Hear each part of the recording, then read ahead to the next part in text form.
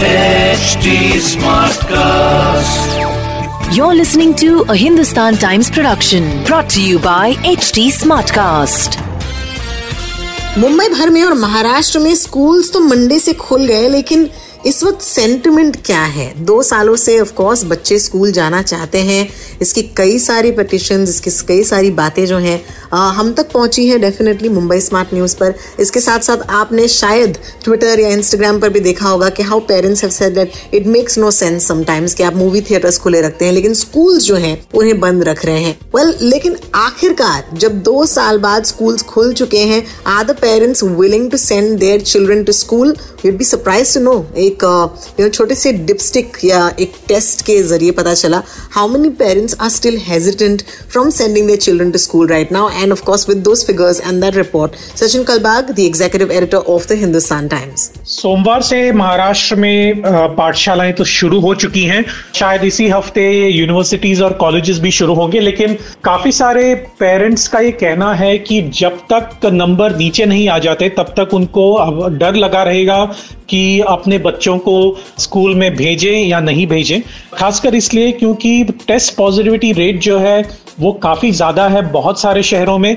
मुंबई में भी ये 10% से कम जरूर है, लेकिन पिछले महीने से ये काफी ज्यादा. पिछले महीने 1% से भी कम टेस्ट पॉजिटिविटी रेट हुआ करता था पूरे दिसंबर के महीने में, लेकिन उसके बाद धीरे धीरे चढ़कर ये 29 और 30% तक पहुंच गया था जनवरी 7 तारीख से और जनवरी 10 तारीख के बीच में. अभी कम होकर करीबन 9 और 7% के बीच में है. तो ये जो सिचुएशन आई है महाराष्ट्र में और मुंबई में खासकर, तो इसी की वजह से शायद ये हमें दिख रहा है कि पेरेंट्स जो हैं अपने बच्चों को स्कूल नहीं भेजना चाहते जब तक नंबर नीचे ना आ जाए. देखिए, लोकल सर्कल्स नाम की एक सोशल मीडिया कम्युनिटी है.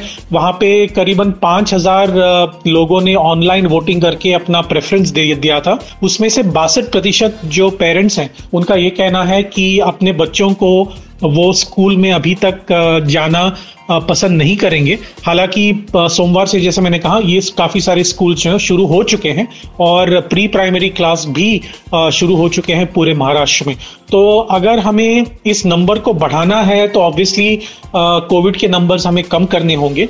इसी की वजह से शायद पेरेंट्स का कहना है कि कोविड नंबर्स कम होने के बाद ही उनको एक कॉन्फिडेंस आएगा अपने बच्चों को स्कूल भेजने में. देखिए, बिल्कुल सही कहा है सचिन ने कि it's about the right now. पिछले कुछ महीनों में भले ही जब कोविड-19 के नंबर्स नीचे थे और तब वही पेरेंट्स कह रहे थे कि स्कूल्स को खोलना चाहिए, इस दौर में शायद वो कंफर्टेबल ना हो कि उनके बच्चे स्कूल में जाएं इस वक्त. So it has been left up to the parents. The schools are open but it's up to the parents to ultimately be comfortable and send their children to school. अगर आपको इस बारे में कोई भी सवाल हो या फिर if you have an opinion, please do reach out to us. I am on Twitter या इंस्टाग्राम रोटॉक्स पर ROTALKS and Sachin Kalbag is Sachin Kalbag on Twitter. We'd love to hear what you have to say and we'd love to know कि कब तक आप अपने बच्चों को school भेजने के लिए कंफर्टेबल होंगे. This was a Hindustan Times production brought to you by HD Smartcast. HD Smartcast.